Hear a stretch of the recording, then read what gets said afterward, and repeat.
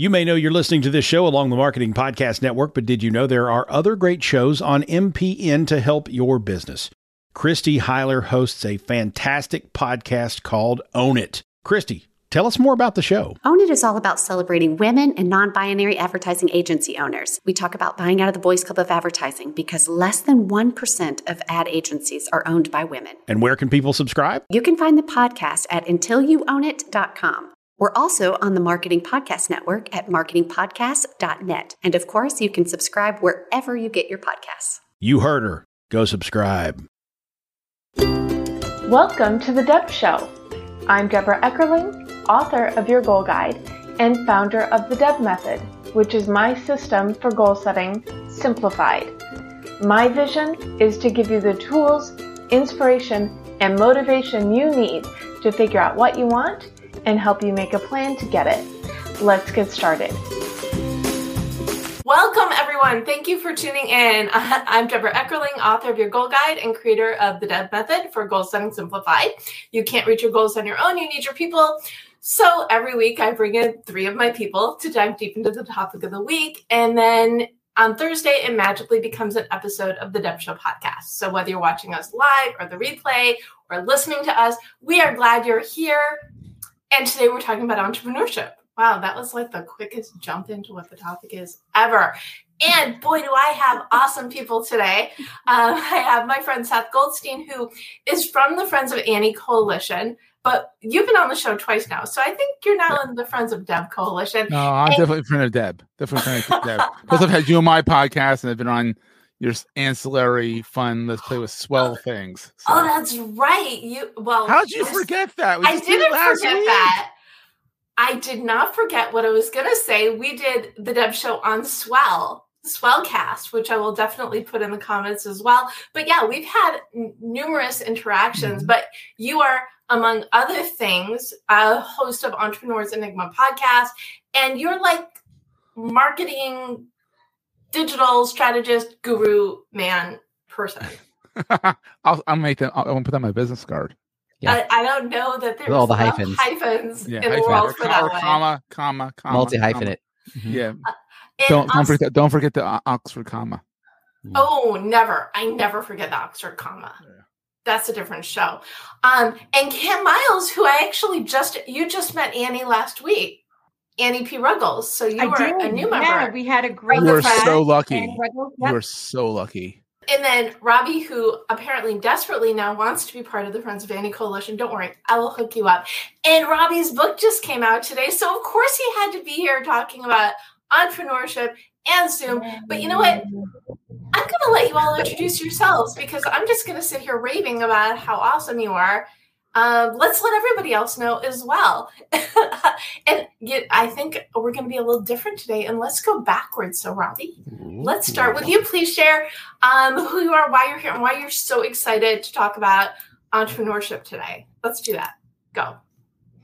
So I left my day job in the end of 2014 to build a business. And I finally did so when my mentor, Dory Clark, said, it'll be time to leave your day job when it gets in the way of your business.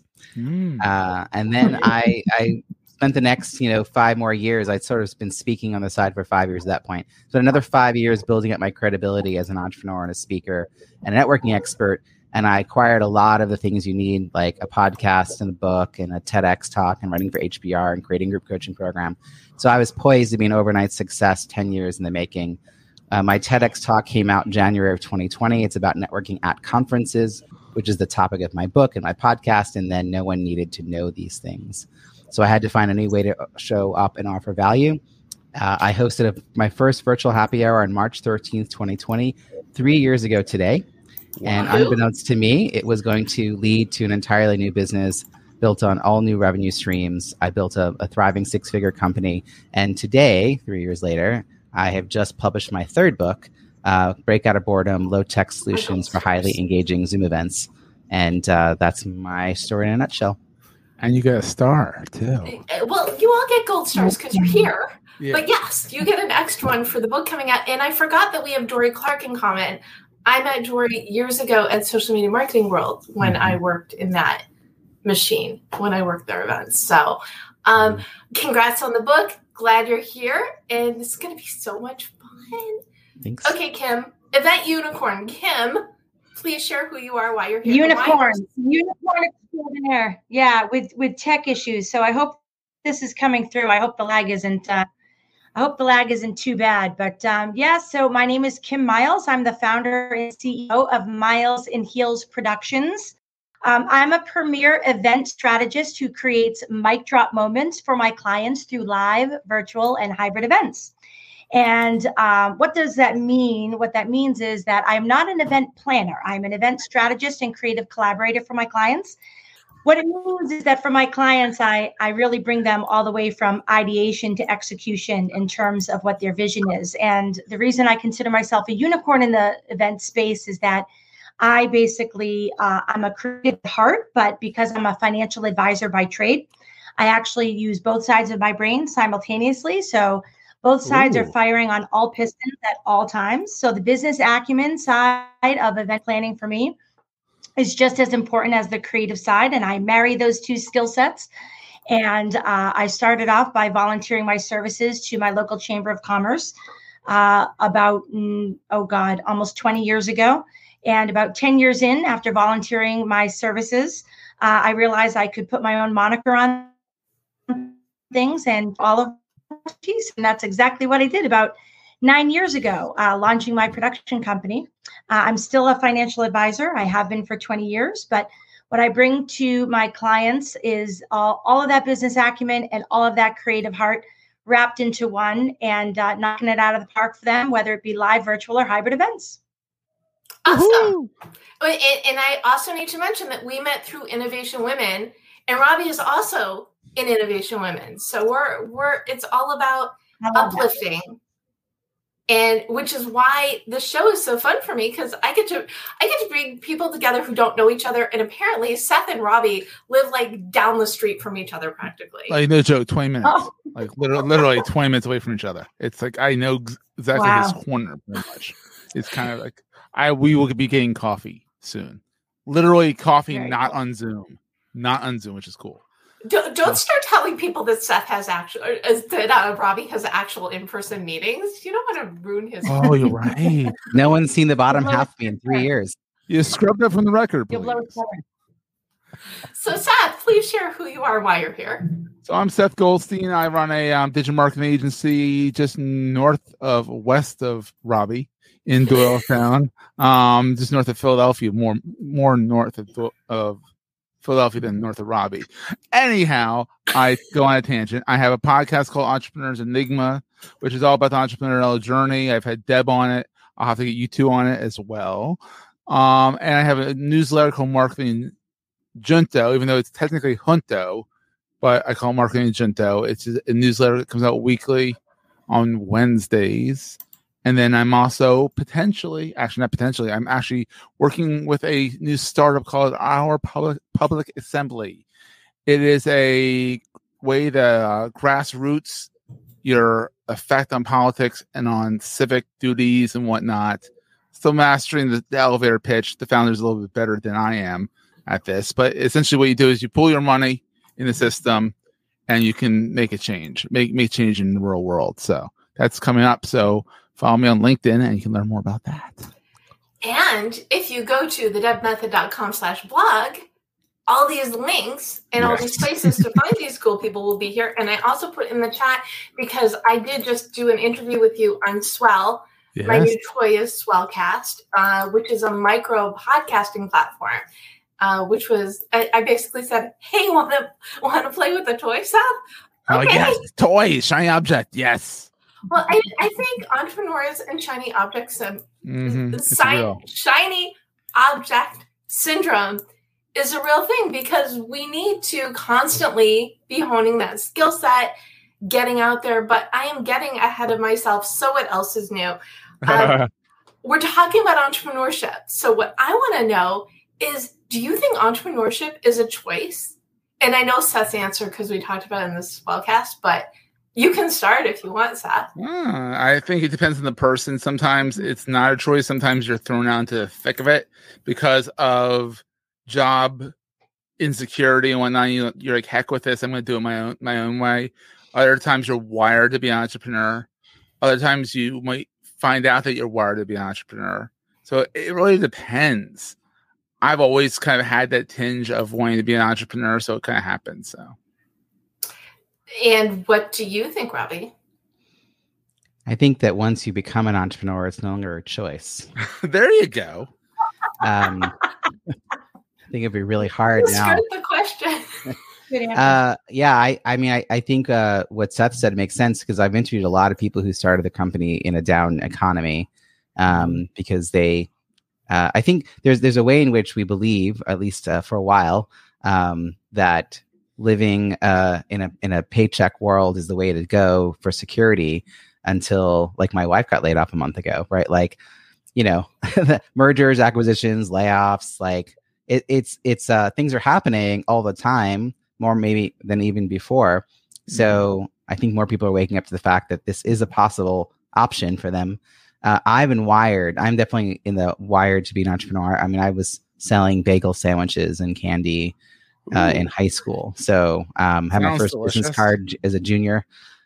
So I've kind of always done that. I took a detour into 15 years of nonprofit and put my skills to the good cause, and then left that to focus on entrepreneurship again, but entrepreneurial the entire route. You want to hear something completely random and ridiculous? Sure. No, I just had this flash from my childhood, because I was, who needs a lemonade stand when you could like stack up like a little wagon full of treats and go door to door and feed people. So apparently I was pre-Instacart. Who knew? You had the cart and everything. Deb cart. Deb cart. Sure. Deb show. Deb cart. Let's just keep branding me. So Kim, what do you think? Do you feel that entrepreneurship is a choice? I think that's a really interesting question. I mean, I'm an accidental entrepreneur, right? I tripped into this, right? So I my father, who is an attorney, and he got out of the big firm to go on his own and, launch his own firm. That was entrepreneurial in nature, right? To go off and run your own business. And I kind of saw that and watched that, but I myself never really dreamed that would be the case. And then when I became a financial advisor, which was not my training whatsoever. I mean, my training is in television, radio, and film production. That's what I studied. When you become a financial advisor, you're running your own business. So that's entrepreneurial. Didn't realize that either. And then, of course, as I said at the top of the hour, which is how I landed on my production company, I married my two skill sets and I launched a company, right? So it's like an accidental entrepreneurial spirit in me that now that I look back, I realize I am exactly where I was meant to be, which, and we were talking earlier, I know that Deb's had a TEDx talk and Robbie's had a TEDx talk. I've had a TEDx talk. I don't know if I Seth, haven't. Seth, come on. But my TEDx talk I'll get on talks it. a lot about the non-linear path to getting to where you're going, and not being so afraid of bucking conformity, right? Mm-hmm. It's called the big C. I survived the big C conformity. So I'm an accidental entrepreneur, but now that I am an entrepreneur, it suits me perfectly. And it just took, I think, a while to know that. So, yeah. In my TEDx is the magic of your motto, because I believe when you know who you are, what you want, when you set that foundation, anything is probable. It's not just possible. Yeah. We all can face and embrace change by choice or by circumstance, which is a lot of the ways, or how a lot of entrepreneurs find the path, because it's what Robbie was saying. The Dory Clark said, when your day job gets in the way of your side hustle, it's time to get rid of the day job. And I've always had that balance, but also the belief that if you maybe you don't love your day job, you start something on the side and you see how that grows. So I think there are a lot of ways to become an entrepreneur, other than by accident. But I believe that when you follow that path, follow the things that you love. I started doing goal groups and people said, "You're good at this. Can I hire you?" There You're you good go. at this, but you talk at the event. So part of that is just being out there, but also being true to yourself. Robbie, you really look like you want to say something. I do.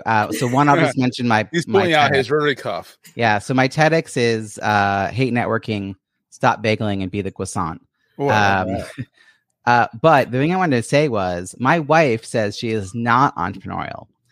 And that is true, but she's also cut from a cloth where she can live with an entrepreneur, be married to an entrepreneur. I make all my business decisions. I spent so much money on my book launch, and she didn't say boo about it.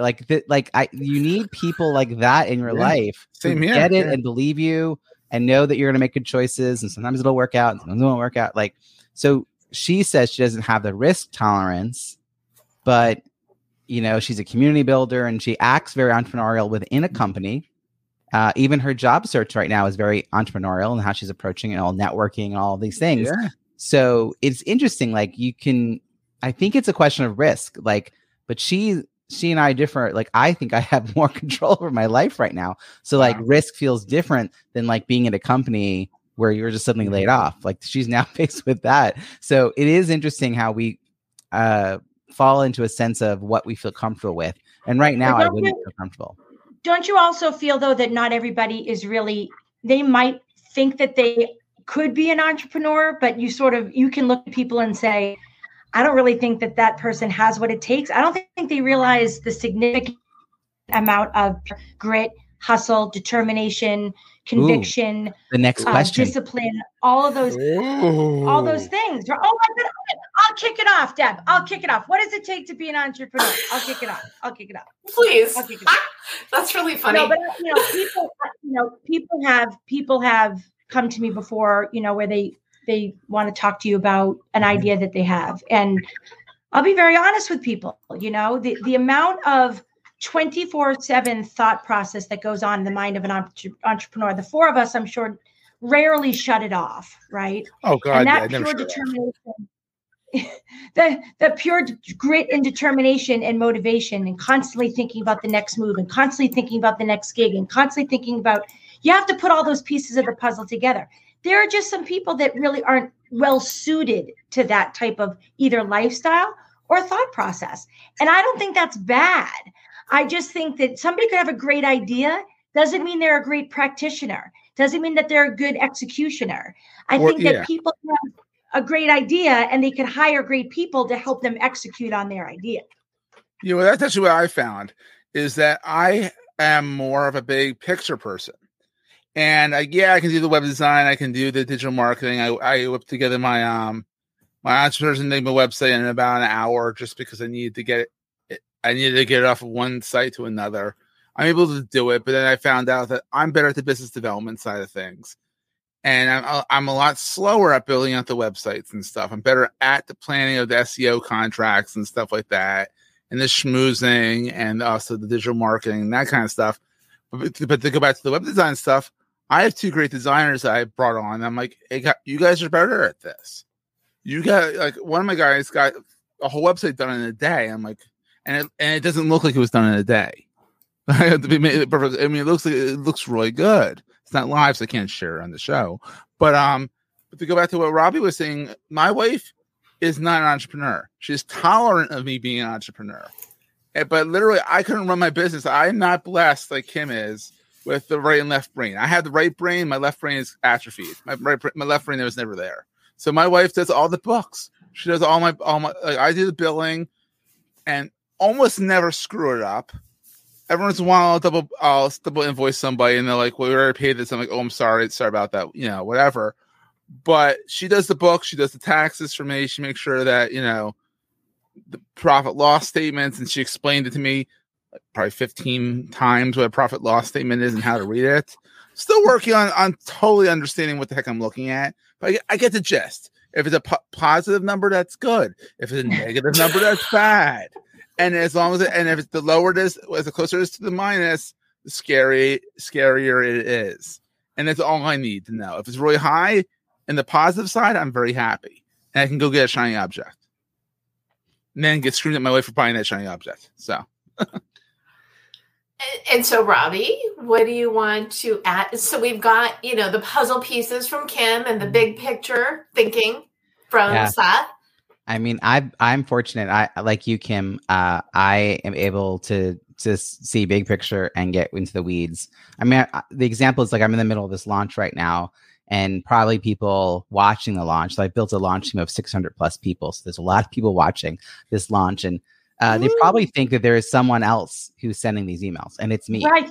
Yeah, and they probably think there's someone else who's like replying to every message. No, it's me. And it's not that I can't have somebody else do it. It's that this is about relationship building. It's about waking up my network. If I don't see who's interacting, like I don't want to see a spreadsheet of who's interacting. I want to actually interact with them, because that will lead me to think of other. This is the best way for me to use my time. So I have an assistant who's amazing, and she's keeping my business running. Like she's doing all the basic things we've done for the last 3 years together, so that we meet and it's all taken care of and we can kind of hum along. And that's the benefit of having a good team.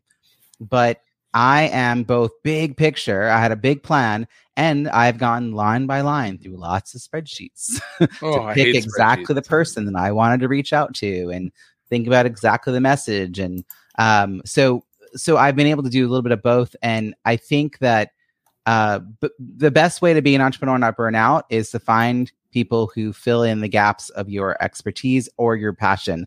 And I have a host of podcasts, and I'm like, I know how to audio edit. Like I understand it. I can do it. It is not anywhere near my passion or my time. It's like, it would take me so much longer. So I didn't launch a podcast in 2015 until I found someone who could do it for me. We're still working together years later. Like to me, that's the way, like I'm a content creator who doesn't have to think about that piece of it. So it's like, I wouldn't have continued. You have to know your limits and find the right people. But my favorite saying that I say all the time, you can insert all of your businesses in here. I say events are like bangs. Do not attempt them yourself. Oh, it's brilliant. No, I love that. But it's true. I mean, what Robbie said, Deb and I met in Innovation Women, through a networking call. We vibed.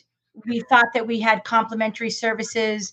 I thought Deb should meet another pal of mine with whom I do a lot of collaboration. The two of them met, and now the three of us are working on a collaboration. The point being, the three of us each bring a different skill set to the table.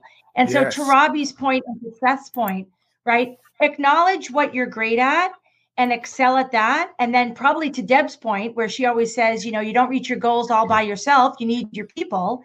Rely on your people, and don't be ashamed to say, this is not what I'm good at. I need to bring in Deb to do this, and Robbie to do this, and Seth to do this. Like that's where the secret, that's where the secret magic happens. Absolutely. I have to add, and I'm so glad you mentioned, we call us the 3 pillars of awesome. I love it. Because, right? And because my specialty is attending engagement, helping event managers or coordinators or whatever we're calling it, give their attendees the best experience possible. And I go in and pep talk them, help them set goals, make a plan to get the most out of it. And I had someone accidentally call me an event planner the other day, and I said, thank you. No. This is my Deb, lane. I'm in the goal lane. Deb, did you see my post today? When you guys are done, go look at my LinkedIn post exactly today. It was exactly about that. Don't call me an event planner. That's the post. You got to go see that. Oh, I love it. I love it. Exactly. Don't call me an event planner. Funny. I'm not. Kim and Deborah, I call myself an event design consultant, or sometimes more specifically a virtual event design consultant and an executive Zoom producer. And similar to you, like I've been an event planner, but I'm not managing the detailed logistics. I'm concerned about the experience, and I've been either on site or behind the scenes virtually because I'm thinking about the participant experience throughout the event, and I'm not worrying if there's enough chairs in ballroom C. I've had that job, or is the coffee coming out on time? Like someone has to do that. Yeah. But I need to think about flow, signage, where are the bathrooms, make sure people know where they're going. The overall strategy. Yeah. one of my clients calls me the connections concierge, and I'll run a connections lounge. So, I think there's lots of ways to support events of any kind of event, but it is interesting how most people from the outside don't know anything about that other than the word planner. Yeah. And even even event planners are not event planners anymore. They're meeting professionals. So, do you know what's really funny is I did events for Barnes & Noble. So I actually was one years ago, which I need to remember to amp up. I wasn't. About mine. I'm the black sheep here. Actually, you know what? No, I did. I have planned events though. Back on Twitter, back in 2007, I ran the Philly Tweet Up. So I have run events before. So it's very synergistic here. There we go. I remember going. So anyway, so we've got, and you answered the next question before I asked it, which is what do entrepreneurs need to succeed? And Robbie said, find someone to fill the gaps. Kim said, acknowledge and excel at what you're great at. Same question, Seth. What? A sense of insanity. You have to be slightly insane to be an entrepreneur. Like, I agree. I mean, it's a matter of, sale. I feel like sales. It's going in the show notes. Be careful what you say. It's fine. I mean, the amount of people that are in sales and the commission only sales where they have a draw. We're in commission only sales without a draw, without a safety net. I mean, this is the ultimate kind of sales. Like, I guess I would call that being positive, being hopeful. Yeah, but that's the thing. Other ways of saying that. When you think about it, you have to kind of have grit and be willing to say, all right, give it a year. Like get into your, if you make your side hustle your full hustle. Don't do it for a month and say, whoa, I'm getting a job. Because the first month it's going to suck. But after a year, it's going to, you're either going to make it or break it. After 5 years is really the number that kind of works. 5 years, you're either going for the gold or you're going to possibly put it back to the side hustle or whatever. Nothing wrong with that. Or you try different, you're going to fail and try something different. Nothing wrong with the fail. Or, but I was lucky enough for 15 years I've been doing this. And it was never meant to be a full-time job. My wife reminds me of that every single day. This is meant, you're meant to get this to get the job. And oops. I think the one thing, Seth, though, that I agree with everything you just said, but I actually think that the biggest piece of the puzzle is having enough confidence in yourself. That's true. Yeah, that too. If you don't believe in yourself that you can actually do this, then what's the point, right? I mean, you have to have a level of conviction and confidence in yourself to say, I can make this fly. Because, if we're all sitting here making our own living and making, a good living at what we're doing, we wouldn't continue to do it if we didn't, right? Because we love it. It fuels us. It's a passion. But we have to have a significant amount of confidence in our skill set and our ability to pivot and to do it. I mean, look at us. I started my business well before COVID was ever a thing. It sounded like maybe a couple of you came out of something from COVID, which I applaud. I was a financial crisis of 2008.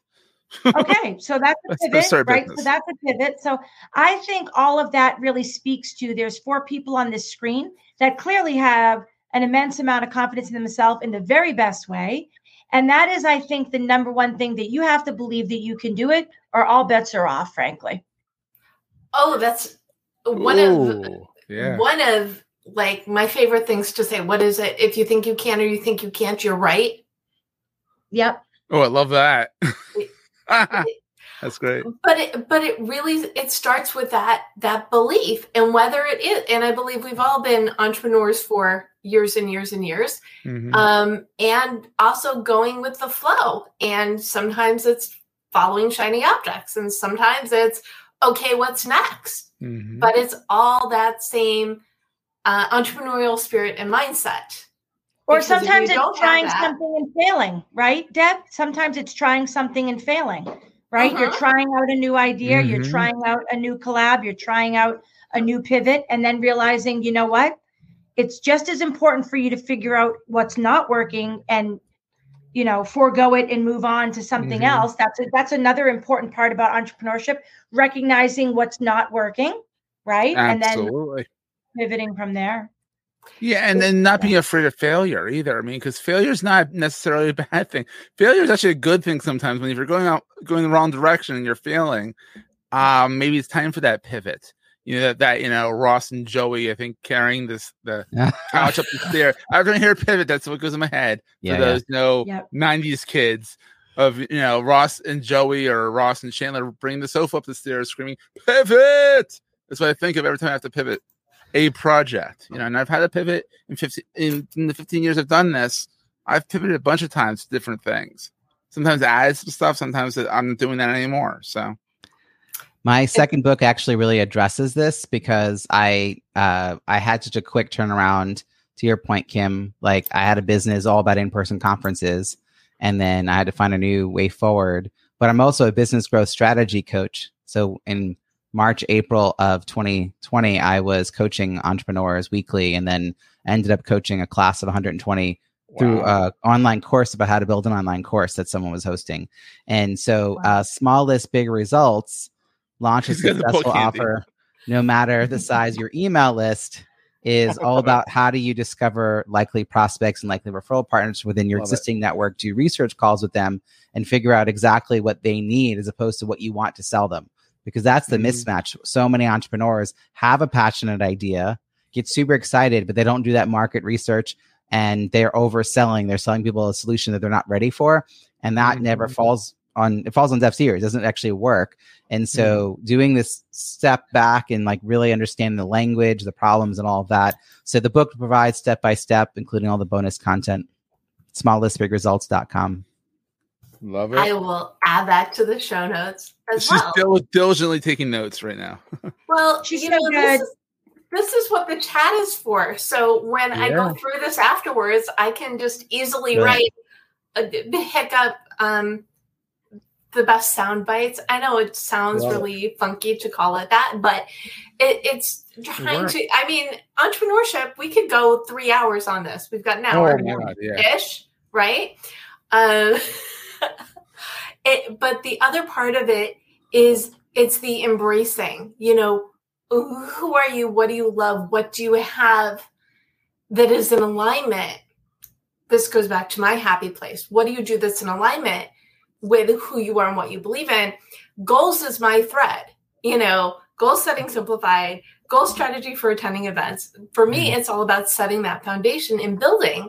And when I think about my career, it's still the through line, but it's where you put this. So what is your through line, Seth?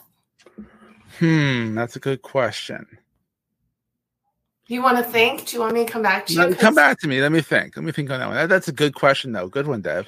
Thank you. I tried. Robbie? Yeah, I could definitely answer this. So no matter what medium, platform, format, to me, it's all about relationships and engagement, community building, inclusion, belonging. Those have been the theme of my work in nonprofit and for-profit, from groups that I started as a meetup group. Like all of that's been true. And, in a lot of ways, the shift to online, for me, I believe events are about content and connection. It's why people get on planes and fly far away to go to a conference. It's not just for the information, because even before the pandemic, we could get the information from the comfort of our home. I mean, books have been around a long time. But, we didn't know before the pandemic how to do a really good job creating the connection part virtually. It was just, 45 minutes of death by PowerPoint followed by ineffectual Q&A and no one moderating chat, which is very 2019. So he's practiced that. I have to figure out a new way forward. And now, 3 years later, I know how to do it. And I think it's amazing. But 3 years ago today, I was like stumped. I really was like at a loss, but I just knew it was critical. So the through line is still there. The idea that people don't come together just to learn; they come together to connect. It's so true. And this this show is my favorite pandemic project. Oh, I love it. Because this was a Twitter chat, which I sunsetted the end of last year. It was a Twitter chat on Sunday nights and then the conversation on Monday to dive deep into it. And I spent like 2 years after the pandemic saying the cosmic pause is okay. Rethink your goals. The Deb channel. See, there I go, branding me again. But a lot of people had that. What's next? and going back to, what is the definition of entrepreneurship, hit it with the couches, or just rethink what's next for you. Yeah. Do you have your answer, Seth, or is it Kim's turn? My through line really is, it's similar to Robbie's, not to kind of, chicken out here, but it is about the community. It's about connecting the people. It's about when you connect, so it's the giver's gain. When you give, or to jab, right hook, as Gary Vaynerchuk says, love them or hate them, whatever you want to do. But like it's give, and then maybe an ask. If there is an ask, or it's just keep on giving, because it will come around. It will come around, and when you need it most, people will remember, oh, Seth helped me out 10,000 times. I can help him out this one time at least. That's my big play with everything. It's like this. How can I help people out? I'm experiencing that in real time because I've been giving forever, and I don't think about it. And it's not about immediate return, but there's so many people whose names I don't really fully recognize who have been the first to jump into my launch, who've made themselves. They've basically gotten on my radar in a bigger way because they were like, "Oh, you met with me, 3 years ago." And I learned something, or I attended their session. Things that you don't even know. You don't know the ripple effect of the work you've done. That's right. But I also couple what you just said, Seth, with ask when you need something. You have to. So don't just give. When you need it, don't be uncomfortable to ask. And it's the right hook. It's the right hook. It's you have. If there is an ask, if there I have 150 reviews on Amazon on my launch day. That's my awesome. books hit number 1 in 18 categories across 3 countries. This is not something I did. This is something we did. Yeah, that's awesome. That's the kind of power of that. And we were talking. I'm review number 148. That's true. But I also know that, and Robbie, I've said this before. I can't believe I've known you since the summer. Yeah. Which is ridiculous that we have so many circles in common. And I think within a month of us meeting, you put up a beautiful review of my book. Aww. So, and what I was saying before we went live is I said, I got your review, and, my goal before the show today, because you are always giving. Mm-hmm. Of course, that's my pleasure. I've written 4 or 5 reviews in the last 5 or 6 weeks, which I can't even tell you that I had lunch the last 5 or 6 weeks. The day just flew by, but people would write me and be like, oh, and if you get a chance, a lot of people are so transactional. I'll write your review. I'm like, well, tell me a little bit more about your book. And so they tell me, I go find it. I'd put it down, download it. I'd be listening while I'm doing my spreadsheets. Yeah. Boom, write a review. I think people make it so hard. I'm like, really, as a content creator, it's the least I can do is to follow through on that. If you ask me, I'll do it. Yeah. And what is the result? Oh, I've got this book coming out. Help me out. But I think if it weren't your nature to be giving, all bets are off anyway. We would not. First of all, you wouldn't be on my show because we wouldn't have had that mind meld vibe, right? Right? Yeah. Wow. Even more than me. Wow. Well, you all can come back. You're all invited back. We'll just throw that out there. Yes, I feel like one of those talk show hosts that always has their favorites. I just have a lot of favorites. Yeah. Right? Well, you're not giving out cars. You get a car. But the point is, I forgot what my point was. But the point is, if it was not in your nature to be giving wonderful people, and I had someone else was scheduled to be here today, and he had another commitment, and I said, Robbie's book's coming out. Robbie needs to be on here because it's launch day, and let's celebrate. And if you're listening to this 3 days later on the Deb Show, Cheers. It was just this. It's launch week. We've just made it launch week. So there you go. Yeah. But let's talk a little bit more about this giving. How do you find that balance? Because I know I've had my Write On Online Facebook community for years. Before that, it was in person and a hybrid, and we don't need to go all that. But this community I've had for decades-ish. No, I think the community started maybe 2008.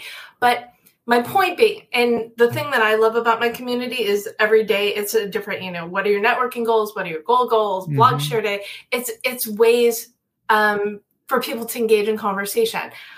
But as an entrepreneur, I remember my question. We're constantly doing everything. So how do we find that balance? And when do you say, him?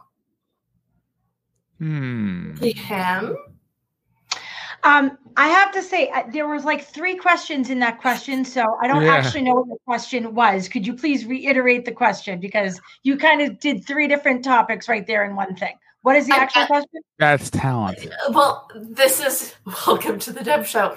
The question is, when do you stop giving, or do you stop giving? Or now, how do you find that balance? Easy. Oh, that's super easy. Yeah. Oh, if that's the question, I've got your answer. What's the question? Okay.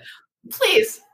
I think early on, this happens to me. First of all, I applaud everything that you guys were saying about the giving and the asking and all of that, because I agree with that. I call myself a serial connector. I love connecting people. It gives me, in Yiddish, we say great naches. Naches means great pride to be able to connect people. Makes me feel good, makes other people feel good. And to Seth's point, it comes back to you tenfold. To Robbie's point, it comes back to you when you're not paying attention. And it's just a great circle of life, right? So, but for me, I think a great lesson for entrepreneurs is to understand that fine line of when you're being taken advantage of.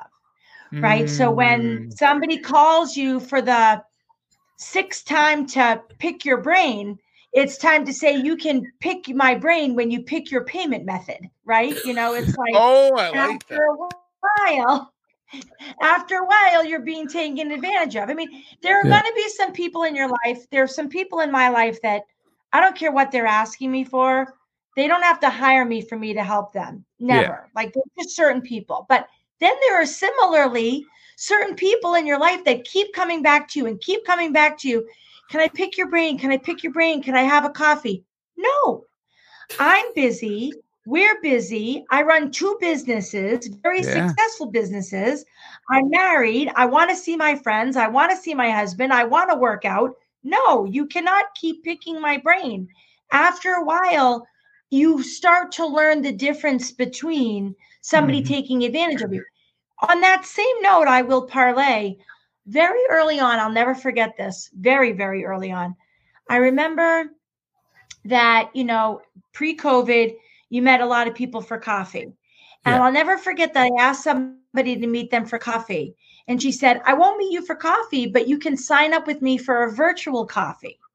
And I thought to myself, that was genius. And I have since adopted it, because if you think about it, you can meet people for coffee virtually all day long and meet 100 people. But if you literally took time out of your day to actually meet people for coffee all the time, you'd never get any work done. So the point is that, do I like meeting with people? Of course I do. Do I want to meet people in person? Of course I do.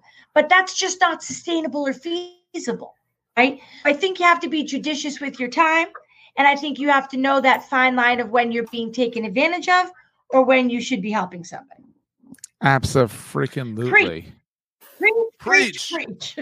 Gold stars all around. That's a gold star. But that's so true. Like, I will not meet with people, Robbie's 20 minutes away.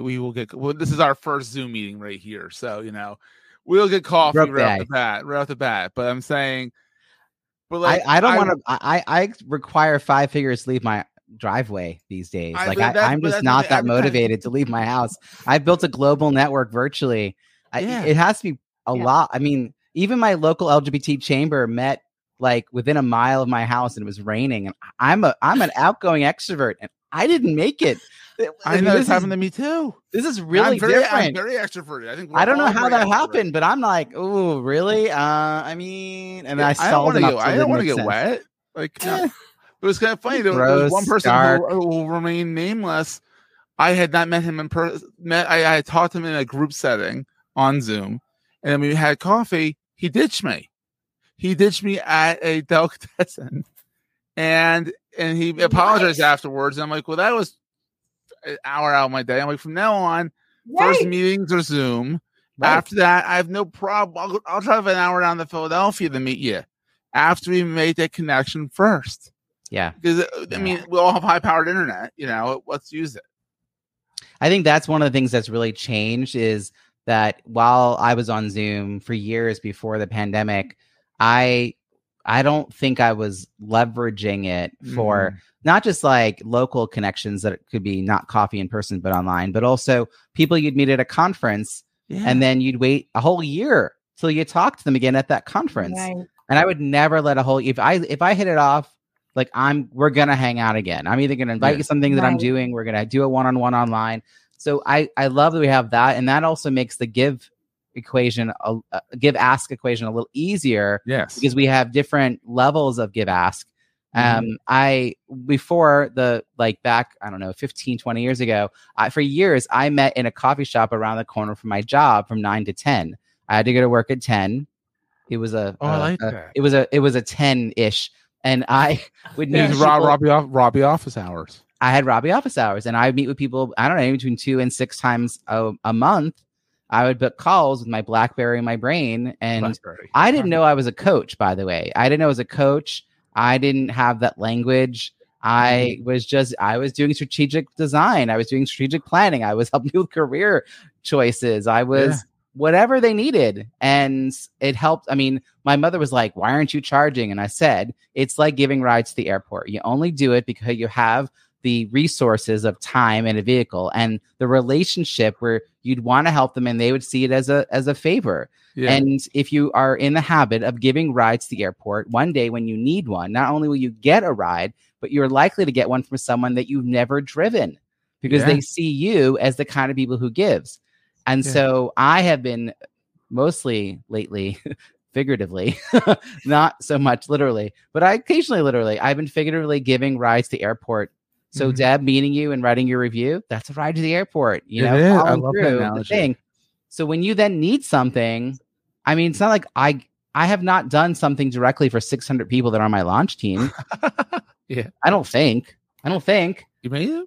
But I think those people see me as the kind of person that hosts things, gathers people, has a ton of free content. And that's the other thing that's different is, to Kim's point, I don't have to give an hour of time. So back a bunch of years ago, people were picking my brain. How do you host a podcast? How do you launch a book? Well, so I hosted a free 1-hour masterclass, recorded it, and then made it available. And I said, oh, you have that question? Here's the link. If you have any questions after, let's schedule a call. The handful of people who ever bothered to schedule a call were actually prospects. They had more information about the problem. They knew exactly how I could help them. And they got on the call. It was never meant to be a pipeline or a sales pitch. It was really meant to protect my calendar and give out good content. And I still, to this day, I'm like, here's all these resources that I've created. Yeah, and then also now you don't have to do rides. You don't have to do rides to the airport because Uber now. So yeah. That speaks to your personal brand, though, because I think that people who give and then are known as givers, it's like I was excited to introduce Deb to a couple of people, right? It's like I got a good vibe from her. I didn't know her other than what we met on the networking, call. But my point is like, yeah, I'll totally hook you up with a couple of people that I think you should meet, because when your personal brand, is known for being a collaborative, giving, generous person, you can give freely and feel good about it, but just know what your boundaries are. It's about boundaries. It's about respect for time. Yeah. Respect for time and boundaries. I mean, because we are all busy business people. And so I would never want to take advantage of somebody else's time. If they're giving me 15 minutes, I've scheduled 15 minutes. And if they're going to go over with me, that's their choice. And I'm grateful for it. But I'm not going to assume that you'll have a plan for how you're going to use that 15 minutes. You'll be I mean, I think, right. I think we all know the people who are takers, the Adam Grant, right? There's the takers and there's the people who keep things even, Steven. I don't know. I feel itchy around them after a while. Like, I think that there's a way in which they show up and you're like, here's okay. But the people who are generous, like I have basically been fortunate to like surround myself with that. I years ago got the concept that my network is an insurance policy. Love it. Because I don't pay the insurance policy premium every month hoping to use it. Like, you don't pay for insurance wanting to need, no, but the day you need it, it's there. It's good. And so similarly, if you put in a little bit each month, and this is the same thing. My wife was putting in time while she was employed. All these people are helping her connect in her field. Right. Because she was doing that. She didn't just say, I have a job now, period. She was networking. She was being entrepreneurial. She was offering, creating resources, networking, connecting. I'm just saying that a lot of people really forget to do that once they have a job, and anyone entrepreneurial absolutely needs to know that part, because you can't Deb, do this. here you go, Deb, for your show notes, Deb. Your network is your net worth. We all know that. Your network is your net worth. It is. I had an event outcome optimization, a PEP client on Friday, and she's getting ready to go to a conference this week. Started today, I think. And I said, how's your LinkedIn? She said, I don't love LinkedIn. I said, okay, what does that mean? God. She goes, well, it's the minimum. I said, but don't you realize when you meet people, you're going to be able to connect with them immediately with a little note reminding them that this is where you met, because you never know. I collect people on LinkedIn. I literally, Robbie, Kim, we're not best friends on LinkedIn now. I found you guys. I had to find Kim's little avatar and then her smiling face. I'm like, there's Kim. There's Can I Robbie. offer I have a fun little networking tip that I just figured out. So for years, I would write a little keyword in the message, so I would know where I knew somebody. So on a one-to-one, if Kim, you reached out to me, I would know, where we met through Deb. Well, I didn't realize that I also could really easily search any of those keywords. So I found people who met me through various conferences or from various online communities. And so for this book launch, there's a lot of people on my LinkedIn. So I went through my LinkedIn private message. I would type in a keyword. They'd all pop up one by one, send them a personal message. Love it. Do the next keyword one by one. That's brilliant. And I'm like, I've been planting seeds this whole time. Yeah. It's hidden seeds. Right. You know, you had Who knew you were such a gardener? Well, you did. Probably. It's just, but I can't help, but once I don't know, this is me. Once I know something like that, I'm like, I gotta tell people. You gotta share it. And that's a giver. That's the giver. That's paying the giver. Paying it forward. Absolutely. I love the personal note, and my best story with it. First of all, it reminds them where they met you, but more importantly, it reminds you where you met them. It's more important. I got a message from someone. We met at an event last year. It was on a different platform, so it wasn't even on LinkedIn. We should have a Zoom coffee. Okay, that's perfect. But I knew the name and I couldn't remember. And I went in. It was great meeting you yesterday. So I had to go. Looked at the calendar. I mean, it took an extra 5 minutes. But still, it's 5 minutes. And if you're panicking, it's going to take an hour. Yes, 5 minutes is a panicked hour. And I said, okay. And that was the last time I ever wrote great meeting you yesterday without @ blank. Oh, yeah. My biggest pet peeve on LinkedIn is when people will just connect. I mean, I know on mobile, it's a little bit of a pain that took us and it happens. And then I immediately then use one of my in-mails and say, I'm so sorry, I just connected. I'd love to meet you, blah, blah, blah, blah, blah, blah, so on and so forth. But a lot of people are just like, connect. And I'm like, unless there's a very good reason for me to connect with you. If there's no context. Yeah. I mean, I have 4,000 people connected to me on LinkedIn. I mean, granted, I was an open network at one point. So some of them are like ones that maybe I should prune at some point. But like, all right, so we'll say 2,000 people that I'm kind of know about. I'm going to add you to that list if I know if you're worthwhile to add to that list. Because I'm not going to inflict myself on you because you don't know what you're getting yourself into when you friend me. But by the way, guys, warning Robbie and Kim, I write a lot on LinkedIn. Just warning. You guys do too. So. I think it's something this entire panel has I'm in good common. Company. I'm in good company. And like I said before, when I put together the show notes, which you can get at thedebmethod.com/blog, not only will your websites be in there, but also your LinkedIn. Because I want people, if you're listening to this and interested in learning more about me or my guest, find us on LinkedIn, but drop a note and say that this is where we met. Oh, please. I have a question for everybody. This is interesting. You just said something, Deb. You want to know what one of my pet peeves is? Yeah. One of my pet peeves is when you go to a conference and, so if I'm the MC or I'm a keynote speaker, and a lot of times the conference, when they do your bio, they'll only put in your LinkedIn profile as opposed to your website. That makes me crazy. Does that make anybody else crazy? I get why they do it. It's standardized, and because one of my biggest but one of my biggest pet peeves is these professionals that are high powered and they go keynote stuff and their sites stink. So it's a safety thing because they know that LinkedIn looks the same. Even if I go to their LinkedIn, which I do, I always am looking for them in other channels and presence. So I don't know. It's just that's a personal pet peeve of mine. I mean, LinkedIn is great. But there's also things about LinkedIn that I don't really think show the whole story, in my opinion. Mm-hmm.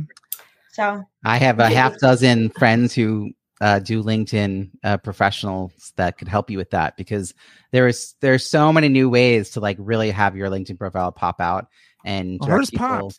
I'm Cam's not happy with my LinkedIn profile. I'm very happy with my LinkedIn profile. Well, then they get there. They get there. They'll find you. They'll connect with you, and then you can try to nurture them towards your email list. Ultimately, I don't know why they do that. By the way, I've seen it too, but I think it's more consistent. I think it's consistency. It's consistency. I think is what it is.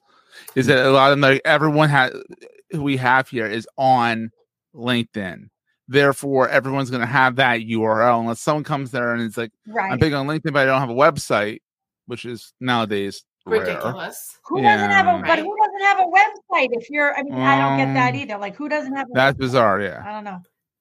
And I just have, my bio, it says, find me at thedebmethod.com. I'm at the Deb Method everywhere, or connect with me on LinkedIn. Absolutely. So I have that actually ingrained in my bio when I send it out to speak. Mm-hmm. Yeah. Because that's where I'm a LinkedIn junkie. I will admit it. We do not need a 12-step program because when you're using LinkedIn correctly, when you look like your picture and it is a resource, not a resume, then it is an even playing field for everybody to go on to. Absolutely. And by the way, Kim, I love your banner on your LinkedIn page. It gets, now that I've gotten to know you, it totally gets your personality. And that's the other benefit. Yeah. Right. And when I do my workups for the show, I go onto LinkedIn, I swipe your photos, pick my favorite things about them. And LinkedIn is my prep. And yes, I will go to your websites and they are in the chat and they will be in the recap, but the LinkedIn, that connection point, because I'm going to bring it back. Can't reach your goals on your own, especially when you're entrepreneurs. You need your people. Let's be each other's people. And before we wrap, because we're going long, but shocking, I would love for you all to gift a goal to the audience, something that they can do today, tonight, tomorrow, for their entrepreneurship goals. Robbie, would you like to start us out? Absolutely. So I mentioned earlier that I built a 600-person plus book launch team, and I had someone respond, I don't know 600 people, and that's probably not the case for anyone watching or listening. Yeah. So, but it's also the case you probably don't have a full sense of how to leverage that network. So in my second book, I walk through how to download your LinkedIn contact list, or it could be, for instance, all the people you've met through your Calendly or your Once Hub, or it could be alumni network that you're in. And if they would remember your name and you'd be happy to hear from them, then you want to consider how close you are, 1, 2, or 3, like your connection. How likely are they going to get back to you quickly? Yeah. Their influence in regards to whatever it is you want to talk to them about, and their interest in whatever you want to talk to them about. And that's 1, 2, or 3 for all of those. I have clients go through this painful process because no one likes doing it. She went through 2,000 names, found over 200 that ranked a 7, 8, or 9. Wow. And that is basically her entire year of networking, is to go through and sift through these 200 people And that's going to really boost her business. But she didn't know these, and they're making her think of other people that she hadn't thought of. So I think that we all have an untapped network as a huge resource that we could be thinking about offering more to, leveraging more from. And that would be my goal for everyone, is to really think about how to leverage that network. I have a question. So download your list and categorize. So you better leverage them. So it's, will they remember you? What is their influence? And what was the third thing? So the first two questions is to even get them in the, so there's a consider column. Right. So the two questions are, would they remember your name? And would you be happy to hear from them? Would you be happy to hear from them like that out of the blue? If the answer is yes to both those questions, then you put an X in column A, which is the consider column. Then the next three columns are connection, a 1, 2, or 3. 3 being they would get right back to you. A 1 being I would have to work a bit. Their influence. Now, if they're the immediate past president of your local chamber and you're doing something locally, then they're going to have a 3 influence. But if you're doing something that's national or global, I'll give them a 2. They probably don't have quite as much influence. And then the last is their interest in whatever it is you want to talk about, which you can ascertain from just what they post about, who they are, what they do, what their job is, what industry they're in. Again, a 1, 2, or 3. You add them up. If they score less than a 5, you don't worry about them right now.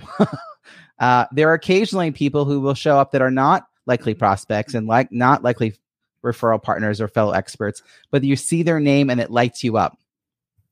They're a coffee chat.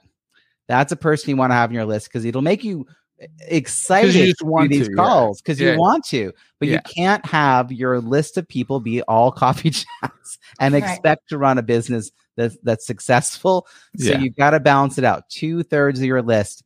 Let's say you're going to make 25 calls over the next, 6-12 weeks. Well, 2/3 of those calls should probably be likely prospects based on your criteria. Love it. Okay, so ignite your network, and I wrote lots of details, so you definitely will.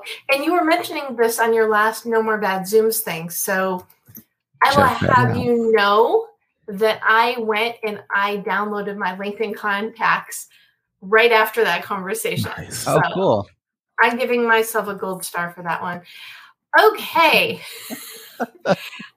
Kim, what goal would you like to gift?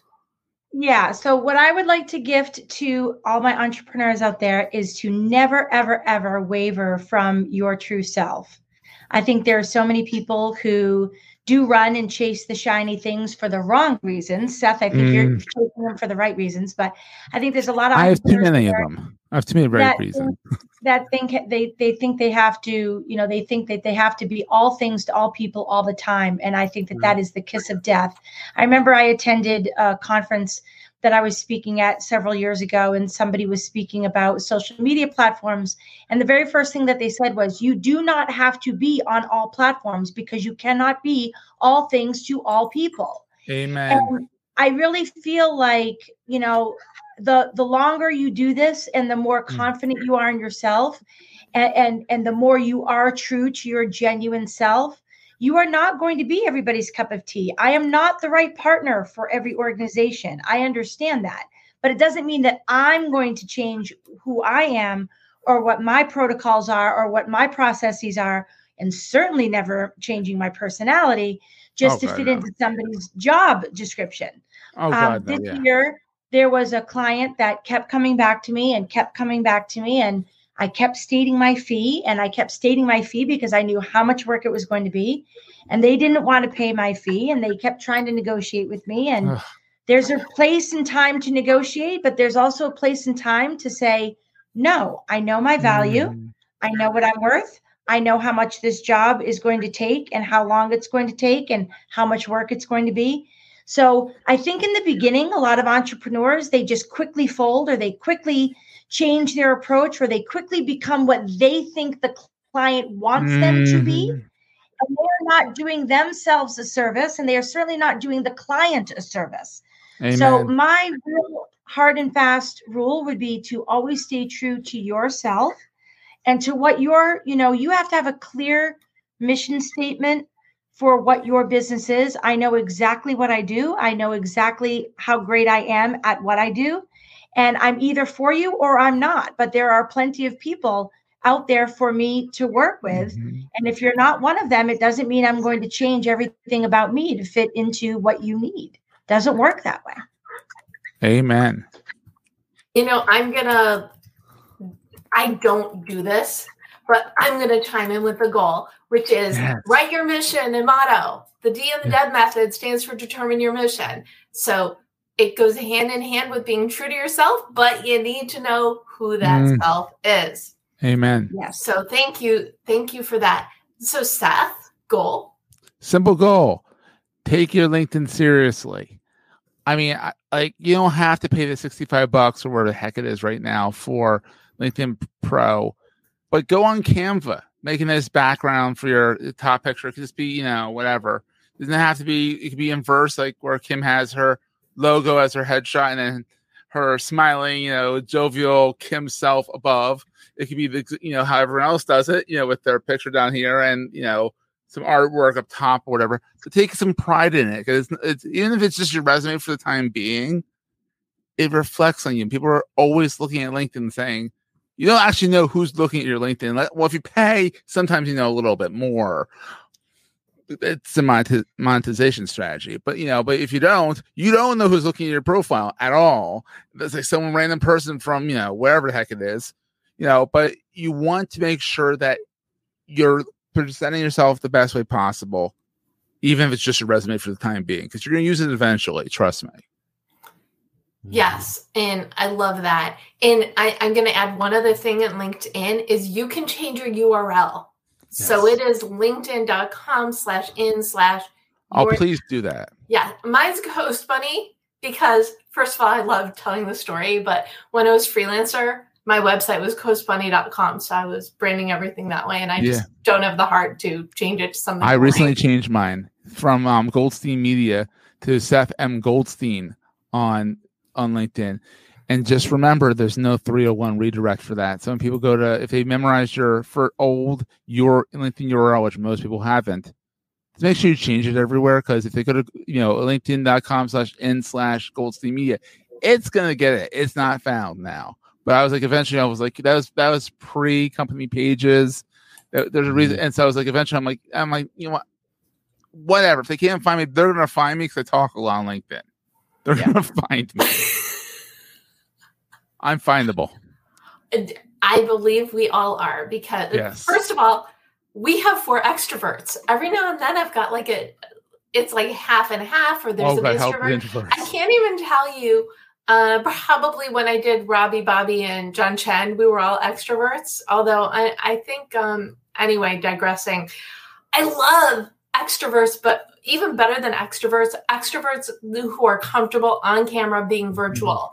Because people say to me all the time, don't you go nuts? And I'm like, no, I have way more people virtually than I ever 100%. Could connecting in real life. Before we wrap, 2 other really important items. Please tell people where they can find you. You kind of just said, Seth, so go.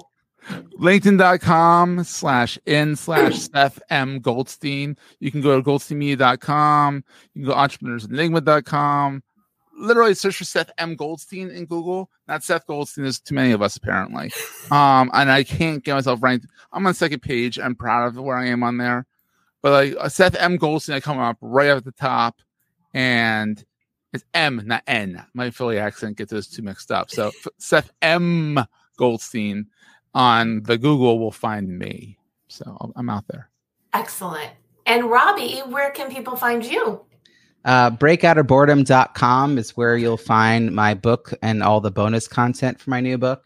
And I would love for people to check it out. And RobbieSamuels.com, and definitely look for me on LinkedIn. Awesome. And Kim, where can people find you? All you'll ever hope to know about me would be at milesinheels.com. Of course, I'm on all the social channels. Of course, I'm on LinkedIn. But everything about me really is at milesinheels.com. And I'm very proud of that site because it really does truly represent me. And also my TEDx talk can be found there, as well as a very robust portfolio to show you the type of content that I create for my clients in terms of videography, different writing samples, et cetera, et cetera. So really everything is at milesinheels.com. I love that. Awesome. And it makes you smile too. That website makes you smile because it's really like him, like woo, and it makes you energized. It's caffeine. There you go. Look at you multitasking during the show. Oh, I've been multitasking. I have 3 screens, so I'm very good at that. Well, I'm so proud. Oh my goodness. And as I said before, you can go to thedebmethod.com to learn more about me. I am at The Deb Method everywhere on social. Find me on LinkedIn as Ghost Bunny. And if you need help defining, planning, and achieving your goals, or even just figuring out that all-important mission and motto, you can grab a copy of your goal guide at your favorite place to buy books. What a wonderful conversation. What did I tell you? I knew we'd go over. Before we wrap, I would love one final thought from each of you to just, if you want people to take one thing away from this conversation, which has been so amazing, what would it be? Kim, final thought? My final thought. I just, one of my signature talks is just have the cup of coffee. Mm-hmm. So literally just have the cup of coffee, whether it's in person or virtual, but the metaphor is have the conversation. Just, take some time out of your day to meet a new person. You never know where it will end up for you. Case in point, I'm on this great podcast with Deb. I've met Robbie and Seth, which I'm excited about. You just never know. So my signature talk, just have the cup of coffee, really is the metaphor for just give it a try, give it a shot. You never know what's going to happen with it. And it most of the time, 99% of the time, it's something good. Awesome. Love it. And Seth, final thought? Just be willing to give. And you might have in the back of your mind, like something you might want to ask for at some point, but don't be afraid to give. I know some people are afraid that if they give, they're going to be taken advantage of. Don't preemptively think that. Give, and then only when you are taking advantage of, think that, that was a once-off thing. And most people won't take advantage of you. Most people will say, all right, can I have a coffee with you? Great, and that's fine. Every once in a while, you get the person that gets a little overzealous and wants like 5 cups of coffee with you.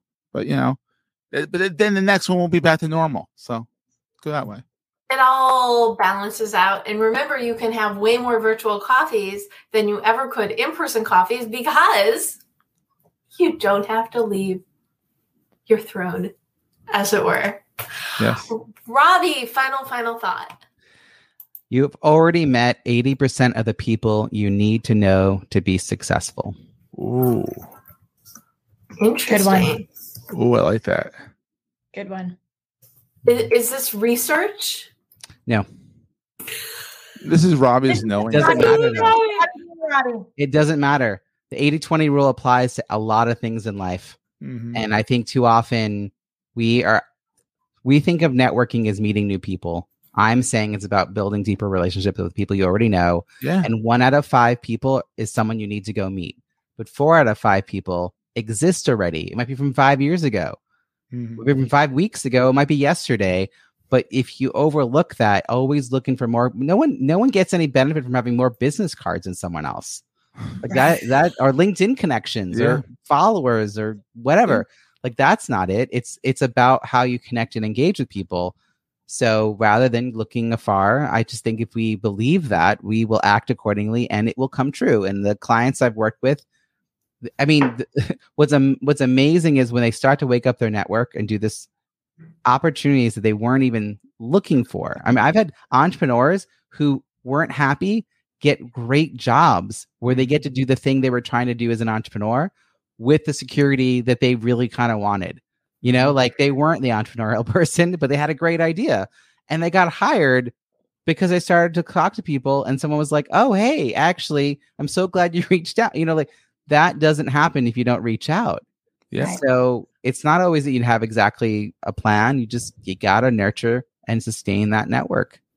You will want to give me a gold star for this because I just did this today.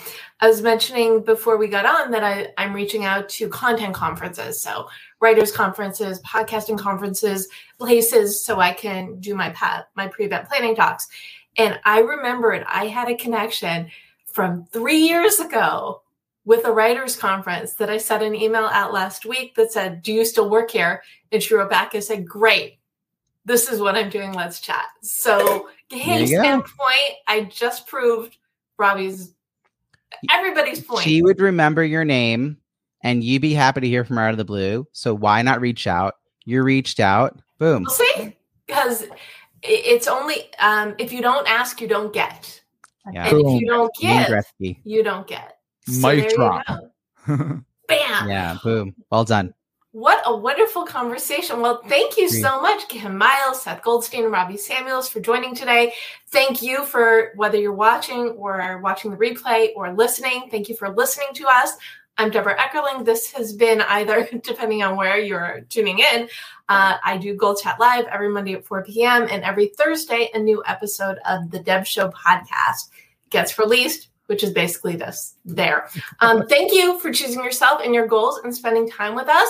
You want to be an entrepreneur. If it's in your bones, you know it. So go on out there, go for it, because we know you can do it. Thanks for listening to The Deb Show. If you like what you hear, be sure to subscribe so you don't miss an episode. Need more inspiration and motivation? Connect with me on LinkedIn, follow at The Deb Method on social media, and check out thedebmethod.com. Best of luck with your goals, and remember, you can do it. This podcast is heard along the Marketing Podcast Network. For more great marketing podcasts, visit marketingpodcasts.net.